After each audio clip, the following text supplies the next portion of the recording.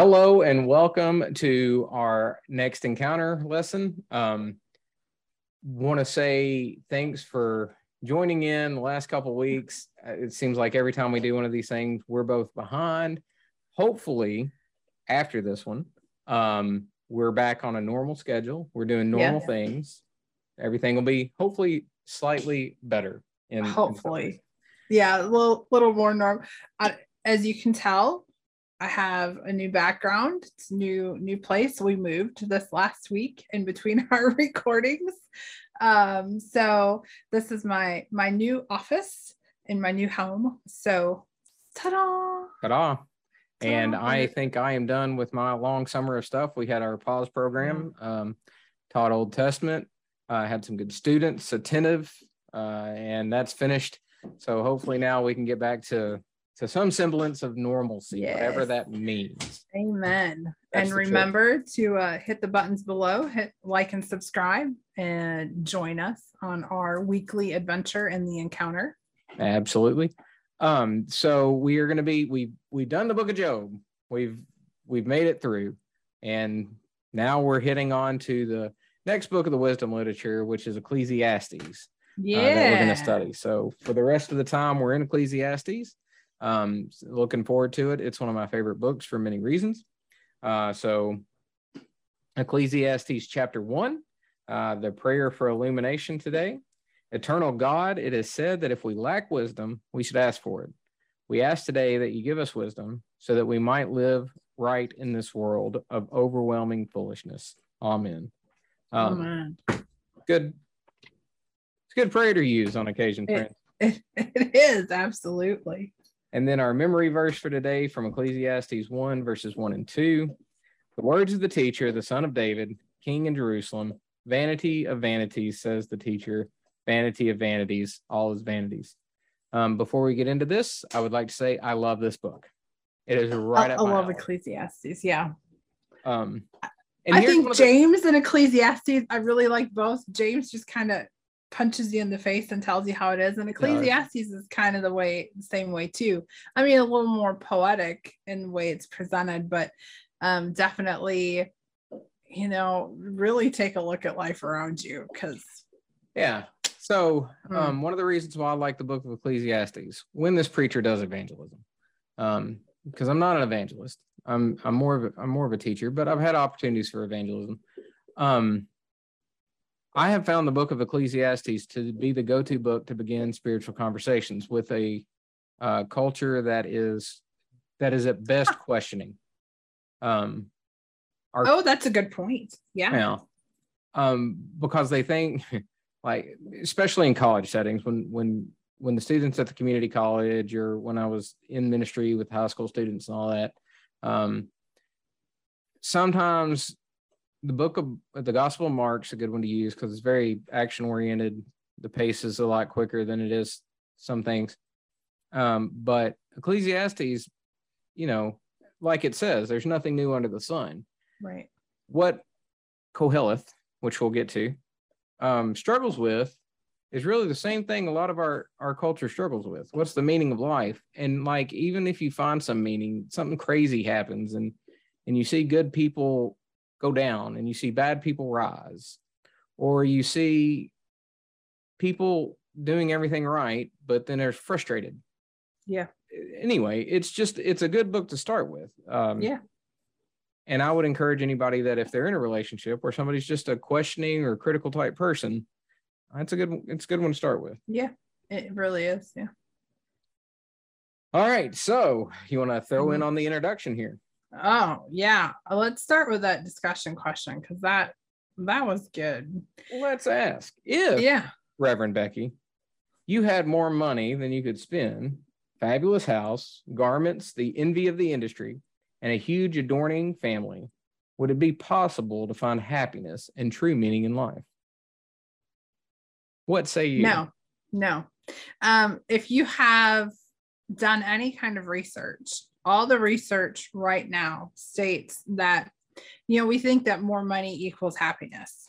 And in our culture, it's always the bigger paycheck, the bigger house, the bigger whatever, blah, blah, blah, blah. Every study that has been done, they find that that more money equates happiness up till about $70,000. Yeah, 75. I think it was 75. Yep. It's now 75. So then it kind of tops off. You can make a 6-figure income, but you're not going to be any happier than you were making $75,000 a year. Because there's a point where at that level, there's a security that your bills are paid, that you have food on your table, and that if something breaks down, you can fix it. And you don't have to worry about robbing Peter to pay Paul to make sure that something is taken care of.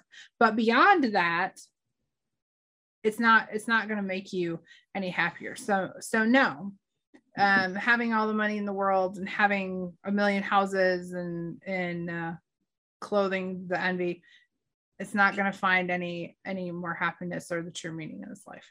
You're a better Christian than I am. I would like to give it a shot. You want to try? I want to do some research. Give it the gold college effort. I would like to try just to see. And I say that somewhat jokingly. Essentially, as we go through the book of Ecclesiastes, that's exactly what Kohelet says he does. He put his heart toward everything that he could possibly think that could give him some type of joy. Yes. But we hear this refrain, meaningless, or vanity, or mist, vapor, whatever you want to call it. Yeah. It's all vapor. It all goes away. So I think what you're saying is true. Like, I think it's absolutely true when you're poor, not by choice, it can bring frustration. Sure. And everything feels frustrated. Because that's when you struggle with are you going to have enough money to buy your kid's next meal, or replace tennis shoes, or make sure that they have the school supplies, or what happens when the car breaks down and you don't have a savings to pay for the car repairs. I mean, I've lived the majority of my adult life in that in that vein, so it's frustrating all the time because you're just waiting for the next thing to happen to put you back where you tried to build yourself up from, and so it can be really frustrating. And so I understand what the studies are saying, that, you kind of cap off at the happiness level, but just for security issues, but it still doesn't bring you any more happiness. I mean, you can be incredibly poor and still be incredibly happy because you have a wonderful family that loves you and supports you and takes care of you, and you can be incredibly rich and just have the worst family on the planet. There's a few of those, I think, on television shows. We won't name names, but but the true meaning of life is, that's not the true meaning of life either. The true meaning of life is Jesus, obviously. So the other reason as to why I really like, we've answered that. One of the reasons as to why I like Ecclesiastes is it is somewhat, I think Dr. Estes brings up the word pessimistic. I wouldn't say pessimistic. I would say realistic. Like it's real. Yeah. And that's, I highly value that kind of thing. Like, and I think that's where a lot of our kids are, culture is. It's just, we want something real. And I think Ecclesiastes, in a better way, actually, I would say, than Job, at least maybe in a more satisfying way, a way I can relate to a little bit better, explores the meanings and purposes and whatever of life. Then Dr. Estes brings up about halfway down, like some of the beautiful and memorable passage in Ecclesiastes. Do you have one that you would like to highlight? Oh gosh. I'm with him on that. Ecclesiastes 3, that for everything there is a season and a time for everything under heaven. That is probably the one that I've heard the most. But I also really like the first verse of Ecclesiastes too. When I'm having one of those days, I'm like, just it's all meaningless. Who cares, My favorite one, and I remember reading it in Bible college because I came out of a restaurant world, probably wasn't the best Christian in the world. Wow. And so there was this one verse, and it goes back to this realistic thing where it says, don't be too righteous, but don't be too wicked. All right. It's enough. You don't have to let go of one. to hold on to the other. Trying to find exactly where it's at. But the reason as to why I thought it was important is because nobody lives perfection in this life. No. Nobody. So it's Ecclesiastes 7, starting at about 16. I'm going to read it. Starting in verse 15. I'll read 7:15. In my vain life, I have seen everything. There are righteous people who perish in righteousness, and there are wicked people who prolong their life in their evil doing. Do not be too righteous, and do not act too wisely. Why should you destroy yourself? Do not be too wicked, and do not be a fool. Why should you die before your time? It is good that you should take hold of the one without letting go of the other, for the one who fears God shall succeed both. Like, it's a really weird passage, but I think I know it because I think I've lived it. Like, in some sense, we're not Pharisees. We don't act pompous. And at the same time, we're not running around with prostitutes either. But we're trying to live life the best we can. And we don't want to and we don't want to lose touch with reality and become fanatical. Somehow you hold on to the one without letting go of the other. And you try to be an authentic human being, warts and all. And that's an amazing thing, I think. Oh, and I agree. I think this generation, especially, talking to my son and my daughter, and your children are about the same age as my kids are. That is something that I think people are craving. And I don't know if it's our social media world that has inflated everything, if it's this Instagramming everything and all the filters that they have where everybody looks perfect and and they act perfect and they drive this beautiful car and the Maserati and whatever, and people living out in the real world, the younger generation, they recognize that this isn't reality. And so this is a good dose of reality through Ecclesiastes. I think that's the best part of Ecclesiastes. And then he brings up the other verse that I would say is my favorite in Ecclesiastes would be just, toward the end, fear God, keep his commandments, best we can do. Pretty much is what Ecclesiastes sums it up right there. I mean, it's the best we can do as a person is to do our best, no matter what that looks like, to do our best to fear God.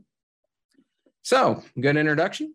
Let's move on to and explore. Welcome to Ecclesiastes. Yeah, welcome to Ecclesiastes. So, the historical and contextual setting, right? So, Dr. Estes brings up the author a little bit. He brings up wisdom because obviously wisdom, it's a wisdom book, but it does seek out exactly what wisdom is. And so there's a discussion on who the author of the book of Ecclesiastes is, and lots of different theories on that.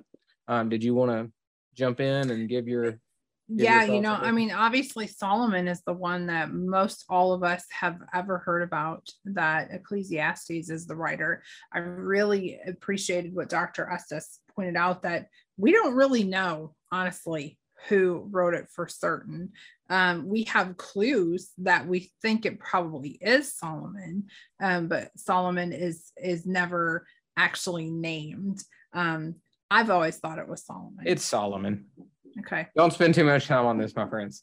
Okay. Solomon. Just for the couple reasons. I mean, son of David. All right. Yep. So that limits it to, and then all of Israel, the king of all of Israel. Yeah. Those now, again, I think the argument to that would be like it's a corpus in the sense of there's a group of people that are writing and attributing it in the name of Solomon to things. Sure. I don't know why you have to do that. We've talked about this before. I'm always kind of just the simplest answer is the best answer, usually. And I could be simple. The KISS method. So, I think that's really, really important. So he's referred to, though, time and time again through this book as Koheleth. Right. And that's an important. So, like, we call it the book of Ecclesiastes. And then it's written by Koheleth, right? And so Koheleth, meaning the preacher or the teacher. Yeah. I had one of the guys I worked with at TGI Fridays in St. Louis. He was a jerk, and he would call me Koheleth. It was really funny. Those of the more Hispanic descent would call me Padre, but he would call me Koheleth. And then my boss would call me all kinds of names. But it was an interesting working environment. It was. But the teacher. But I think what he brings up here, I think, is important. It's not just, teacher. It's not. It is in the context of a class or a gathering, right? So it's not just this learned person, but in some sense, it's personalized in that this person is inviting us to sit at his feet or, around him at his desk. Yeah. And he's trying to say, listen. Yeah, let me give you some of the thoughts, because I've really, if you read through the book of Ecclesiastes, he's one of those guys that's like, hey, I did it all. Like, whatever pleasure was out there, I set my heart toward it. I've done it, man. I've tried it. All right. And so let me tell you what I've done or what I've experienced or learned, so that maybe you don't have to go that route either. Right. So that's, I see this as like a parent teaching their children, right? But then you have those rebellious teenagers who are like, yeah, whatever, you haven't actually done everything. And so then we go out and try it ourselves anyway. And then we come to, I'm at that age, I'm that middle-aged. If you ever watch the Bible Project videos, they refer to the author as like a middle-aged critic, right? He's the one that's kind of sitting around going, and I've kind of reached that age now where I look back and go, yeah, I think I appreciate Ecclesiastes even more as I've gotten older, because it makes more sense to me the more life that I have lived.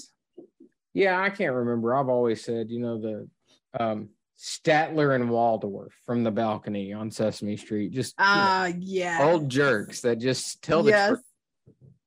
Whether you like to hear it or not, they're going to speak it out to you. That's who I think wrote the book of Ecclesiastes. What a great conversation that would be between those two. It would be fun, but I do like it. Like I said, there's this just sense of honesty, like to where you just there's and realism that's just really good. But it doesn't also go, but it's not as mysterious as like the book of Job. Right. Like everything that very few of us have experienced the death of all of our children, bankruptcy, all at the same time. Right. Most of us have experienced the frustrations of just everyday life. What work is, why am I doing the work I'm doing? Like, why don't, why are things so difficult just to live? Like, right. Yeah. We can all approach that, and you don't get like the non-answer. There is some non-answer, but at least, it's in a conversation, and it's not, it's just different than the book of Job. Yeah. And I think that's helpful.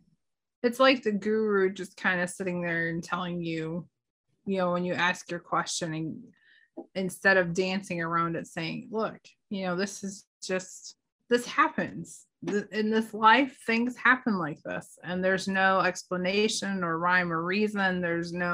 It just is. Yeah. Just because it is.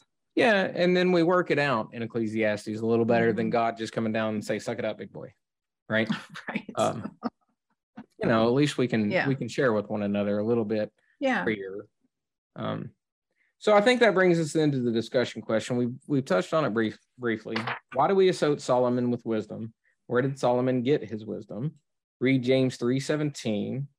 When or how often have you prayed for divine wisdom? So we associate Solomon with wisdom because he asked for wisdom. God had came to Solomon in a dream, and he said, ask me of anything. And Solomon said, I need wisdom and knowledge to rule your people. And so that's how he got his wisdom. Now, James 3:17 tells us that you don't have wisdom unless you ask for wisdom, which is interesting. From above is first pure, then peaceable, gentle, willing to yield fruit, full of mercy and good fruits, without a trace of partiality or hypocrisy. Amen. Isn't that a beautiful thing? Yeah. So when and how we've prayed for divine wisdom, I think when I studied the book of James, it made me aware that I need to ask for wisdom almost on a daily basis. And that's something that I do pray for frequently is for divine wisdom, especially when as a pastor, you get sudden phone calls with life circumstances and situations that are happening that you are not prepared for. All of a sudden you get this phone call and people are frantic on the other end. And I learned to just very quickly, while the person is speaking, to ask for the wisdom to have the right words to say at the right time, to help this person go through whatever it was that they were facing in front of them. And I also learned through that to make sure that when my children come to me, instead of reacting like a normal mom, or maybe, just that frantic mom that sometimes I am, to take a breath and ask for wisdom on how to deal with my children. And that has made a huge difference in my parenting, and a huge difference in my marriage. My husband and I are very different people, and as most couples are. And so sometimes I need to take a step back in a conversation and just say, okay, God, what is it that I need to say here? Don't let me say something I shouldn't in these conversations. I get that. For me, like the thing that shows Solomon's wisdom the most was the fact that he knew nothing. Yes. And so he started with the fear of the Lord. So when in Kings you read about Solomon taking the throne and God said, what do you need? And he's like, well, I'm just a kid and I'm stupid. So if I'm going to do what you really desire, it's going to be from you. Yeah. And so then God obviously was pleased and granted him wisdom. He asked, and I think that's a good place to start. I think that's where, and he didn't. And the nation of Israel flourished under Solomon. I mean, truly flourished. Yeah, because of his wisdom. Right, and he knew that it wasn't. He knew it wasn't from him. Right. And so I think when we think about the wisdom books, I think the wisdom books, the point of them is the fear of God is the beginning of wisdom. Yep. We start there. Hopefully we end there. And then hopefully our life is built up in between the beginning of that and the end of that. Right. And we become wise when we seek that out. And it's a journey because, Solomon wasn't always the best eater. Had a lot of daddy in him. Yeah. Yeah. So yeah. There's that. He might have had a couple wives. Yeah. That could have cost. That might have turned his heart away a couple times. Maybe. As well. When have I, or how often do I pray for divine wisdom? I'm a terrible human being in this sense. I go full throttle. And then when I start getting frustrated, I'm like, all right, well, I guess we need to ask now for help. Yeah. I think that's some of my personality. I mean, I think we all have this personality, and it's spirituality too, I guess. But sure. I mean, we all have our thing, like our struggles. Mine is gung ho, ask questions later, which is an advantage sometimes. Other times it's not. It just kind of depends. But I think you've said it right too. Children force you to. You don't realize how stupid you are until you're trying to guide children who are even stupid. Oh man, and some of the things that my kids would do, I remember thinking, what the heck? And then as soon as the conversation was done, I would pick up the phone and call my mother and apologize because I remember doing the same thing to my mom. I'm like, I'm so sorry. You just don't want to damage them permanently. No. You just want to get them out of the house still functioning fairly well. Yeah, exactly. And then it's yeah. All right. So far as that, are you good with that? I'm good with that. Let's do it. Let's dig a little deeper here. Let's dig a little deeper. We've kind of already talked about all the stuff that's in the digging deeper part. But I think it's good. Dr. Estes brings out that it looks like some of these chapters seem like it's almost from a personal journal or someone who is aware that it might be read later. Yeah. Right. It's like if you're writing in a journal that you don't think anybody's going to read, you'll write a certain way.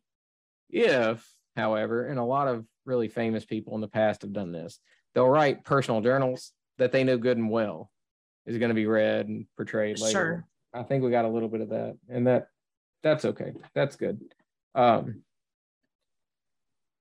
I think I want to just hit on the discussion question. Okay. When we go back to the scripture selection, we read, vanity, vanity is all vanity, all is vanity. A generation goes, a generation comes, but the earth remains forever. And then he goes down to talk about, I shouldn't have skipped verse 2. All is vanity. What do people gain from all the toil? Verse 3. From all the toil at which they toil under the sun. A generation comes and the generation goes. So what is it? The question then is, what is the purpose or meaning from all the toil or work, depending on the translation that you have, under the sun? Do you find meaning in your work? Why or why not? Those are great questions. They are. As we have just moved, and Chris and I talked about this before we started, but we went from a very large house to a much, much smaller house. And I think about all the toil that I have done for all of the things that I had that I have consequently in the last 2 days given away. Because I don't have a room for them in my new house. And so that makes me think about toiling for things a little bit differently than I probably would have before. As we have talked about spiritual disciplines too, a lot lately, some of the things that I was thinking about is the practice of simplicity, but also learning to be a good steward. Right. And I think in our culture, we think we need to toil to amass this accumulation so that we leave something for our children. Right. If that was it, I could see that. But a lot of times we just want to amass stuff because it's stuff and we like it. That's true. We really do. But do our children really want the same things that we have? And so do we put in all this time and effort to amass this vast thingness that we have? And then what do you do with it? Right. You give it away, or somebody sells it, or it gets neglected and nobody cares about it and it breaks down and it's gone, So those are things that I think about. As far as finding meaning in my work, I haven't always found meaning in my work, but now for sure. That's a blessing. It is a huge blessing. I find meaning in it because I'm helping people find the wisdom that I had been searching for. I was one of those angsty teenagers that walked around pondering the meaning of life. I know nobody can imagine that, but I was always trying to figure out, what is the meaning of life? What is my purpose here? Why am I going through the things that I'm going through? And now I'm at a place where I don't know that I know I don't have all of the answers, but as you said before, the fear of the Lord is the beginning of this, the beginning and the end. And so in my work now, that is where I find the purpose and the meaning in what I'm doing, is helping people find Jesus and understand that no matter what insanity is going on around them, no matter what craziness is happening in their life, if you have God at the center, if you fear God and do your best to follow his commandments, it's going to work out, no matter what it looks like at the moment. And that's where I find my meaning. I think that's good. I think I have been thankful for a very long time for a couple things. I've always found fun in my work, even in the restaurant work, up until the very end when I was struggling with whether to do it or the church. I've always found some purpose in work. I've liked it. And like you, especially now, it doesn't take me a whole lot of dots to connect to say some of the work that I do influences lots of people. Yeah. And I take, some pride in that, hopefully in a good way, not pride and vanity, the vanity type pride. Yeah. Hope I don't. They don't pay me enough to get real vain about it. but it also, and then the other way is like every bit of education that I've tried or gone through has helped me for this very moment. And there's not, there's a lot of people who have spent thousands of dollars learning something that they don't get to do. Yeah. And so like, I know I'm blessed in that, and I'm deeply thankful that has occurred because not everybody gets it. Right. So I'll say that. And so, like I said, yes, I find meaning in my work. And then it's a hearkening back to, like we've said this a couple times when we talk about the book of Genesis in chapter 1, 15 through 17, 15 through 18. We're like, one of the commandments that God gave humans at the very beginning was to be fruitful. Yep. And fruitful not in the sense of multiplying life, but be fruitful in that everything that your hand puts to work, or you put your hands to work at, it brings forth fruit. Yes. It is meaningful and it is good. And then unfortunately, one of the consequences of original sin, or, Adam and Eve's sin, God curses the ground, and it says, from the sweat of your brow now will you bring forth fruit from the ground. Yeah. And so in some sense, what Ecclesiastes is talking about then is this curse that the earth is under and we humans are under. Like now, unless we can connect ourselves with the divine, unless we can connect ourselves with that calling that God has given us specifically, work is going to feel like work. Yes. And it's going to be thorns and thistles until we get to the 4-letter word. Yeah. And so, so part of redemption is that we find our calling not in the things the material things that we gain. It's not in the achievements that we get, the positions that we keep, and it's not in human adoration, but it's in that we've been now connected with God in Jesus Christ to do the work that God has called us to do. And then in that sense, creation and our work is redeemed. And I think that's where Ecclesiastes helps us a little bit. Absolutely. Yeah. All right. Anything on that? No, let's learn from this scripture here. Let's do our best to do it anyway. So learning from the scripture, Dr. Estes goes through and he talks about some of the characteristics of Ecclesiastes. And I think what he brings up is exactly why I think that if you're in a mentoring relationship with someone who's not part of the church, this is why you go with the book of Ecclesiastes. Just as the Gospel of Mark, if you wanted to start with the gospel, is very action-oriented and it's kind of the human Jesus-oriented. Ecclesiastes starts with the view of humanity, looking up to God. And it's less than about like Job. Well, Job was kind of the same way. It's humans struggling to understand the divine. The divine, yeah. Brings it in more practical terms, right? So when you hear those verses like, or those phrases like under the sun or vanity, vanities, busyness to be busy with, like even second graders come home frustrated because they had busy work to do, right? Like truth. Life just feels that way. Yeah. I like God will judge, bottom paragraph or bottom sentence, I guess. God will judge the righteous and the wicked. But then he says God's testing of people is just to show that they are animals. For humans meet the same fate. That is, they die just as animals do. I mean, like, these are real. Like, if you're not a theologically driven person or bent person, what is the difference between a human and animal? We both die. Right. We both die. Base needs that we want. So anyway, that's what I got there. What do you got? Yeah, no, I totally agree. And I like how in the next section that Ecclesiastes, it was hard to get it into the canon, to the Hebrew canon. And I appreciate that because I understand where maybe the conversation would have taken place.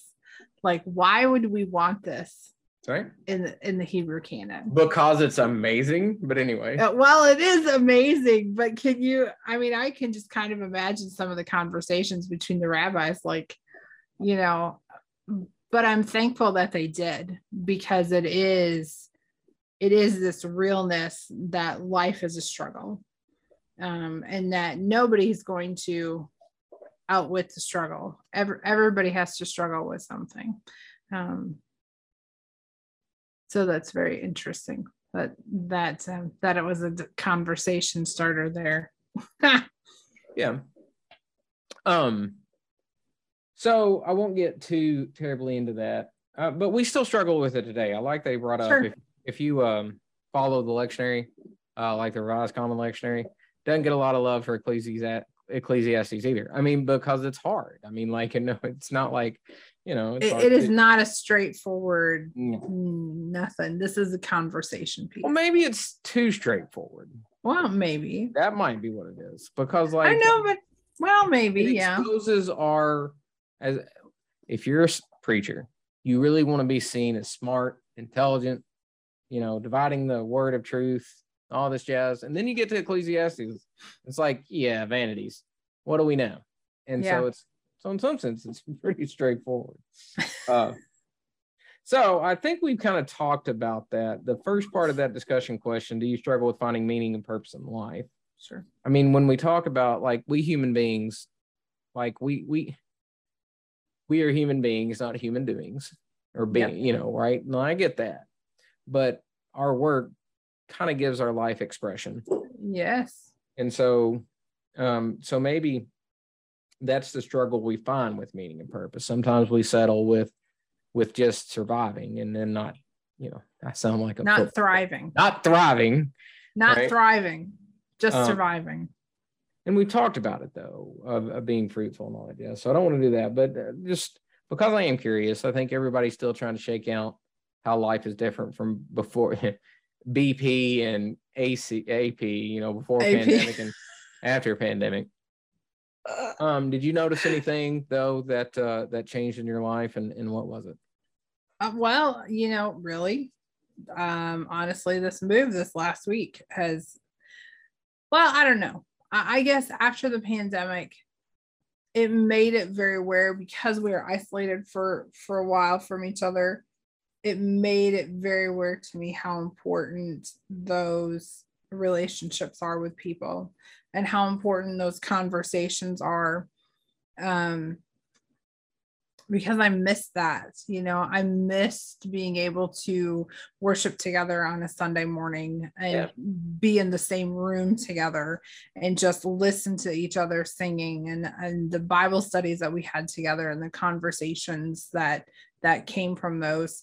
That made it very poignant for me that this part of my spiritual life is so important and so meaningful that I don't want to give that up again. And, I'm thankful that we found ways like Zoom and other technology that we could continue to have those conversations and not be in the same room.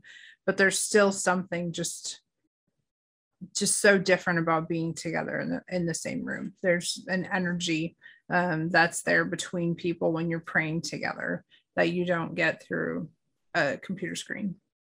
I think I would echo that. I'm an introvert at heart, and I don't really like going to new situations, meeting new people, being in the center of things. But even for me, it was tough to just be without fellowship of other, Christian folk. I did miss that.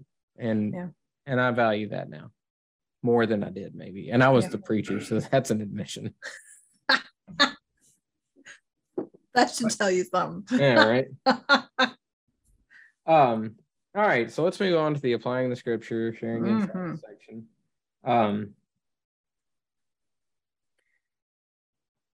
Ecclesiastes is this just unadulterated truth. And I'm very glad that it's in here. So I like what Dr. Estes says. Time and again, one is driven to admit the truth of what Ecclesiastes has to say, even when one may not want to hear it. Right? Yeah. Ecclesiastes represents an unsweetened dose of realism. And like I said, I think that's why I like the book. It's had a big impact on me, the way I think about scriptures, the way I think about spirituality, and so on. Goes on to say the book invites discussions of hard questions, right? And now here's the thing. It says our world is much different from that of Ecclesiastes almost 3,000 years ago. I don't know. Yeah. I don't know if it's really, maybe the technology has changed, right. but people are still people, no matter what age they have come through. We still deal with things in the same way. We still have the same attitudes, the same personalities. So I don't know really that our world's any different. The world, okay, like depending on what you just said, it's like the technology has changed, some of the settings have changed, some of our ease of life has changed. But like everything I read in the book of Ecclesiastes, a college student asked me in a religion class. Yeah. Essentially. And human nature hasn't changed that much. We're still terrible. We still want to rebel from God. Pride still runs our life. Every once in a while we find love. Like, right. Ta-da! But like we still struggle with the same things over and over. And Ecclesiastes says that. Sun rises, sun goes down, rains, goes to the river. I mean, that's like one generation after the next. Yeah, still the same struggles, trying to find meaning and purpose in your life. And how does that look? What do you do with your life? Everybody struggles with the same thing. Yeah. And so here's one. I like this on page 63. This is good. And this is really good for our culture. It's really good for preachers who are harried and busy. It's really good for just people in general. Last paragraph, page 63. One of the positive gleanings from the book is its insistence that the wise person can find enjoyment in life by recognizing that the present moment is a gift from God. And the reason I say that is a lot of times, even people, myself included, well, maybe I need to be careful saying this. Good people who try to do good things will focus on the security of their future, the security of their children, to the extent of they will not enjoy the gifts that God gives them today. And that's stupid. Because who knows? Tomorrow you may die. Yes. There's a balance that we got to share there. You're not guaranteed your next breath. So enjoy it now. Because it is sweet, man. When you stop it is. It's a sweet thing. It is.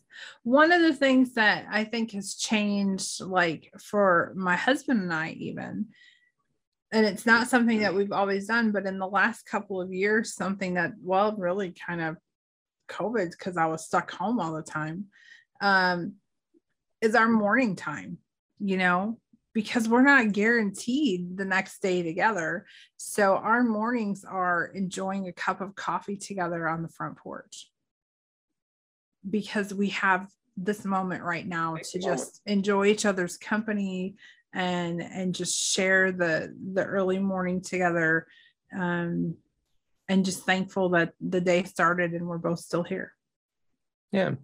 Yeah, I think, and one of the ways this helps, I think, with the younger crowd is that we talked about this in previous episodes. If you're not careful, you think like the righteousness and the salvation of the world will depend on you. And it's not true.